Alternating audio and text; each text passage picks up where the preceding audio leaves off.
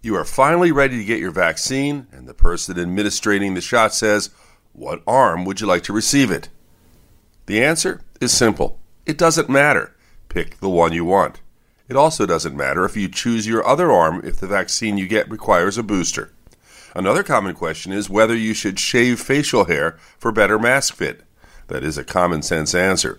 It's better to wear a mask whether you have facial hair or not, but if you want the tightest fit and reduce the chance of inhaling the virus, the tighter the fit the better.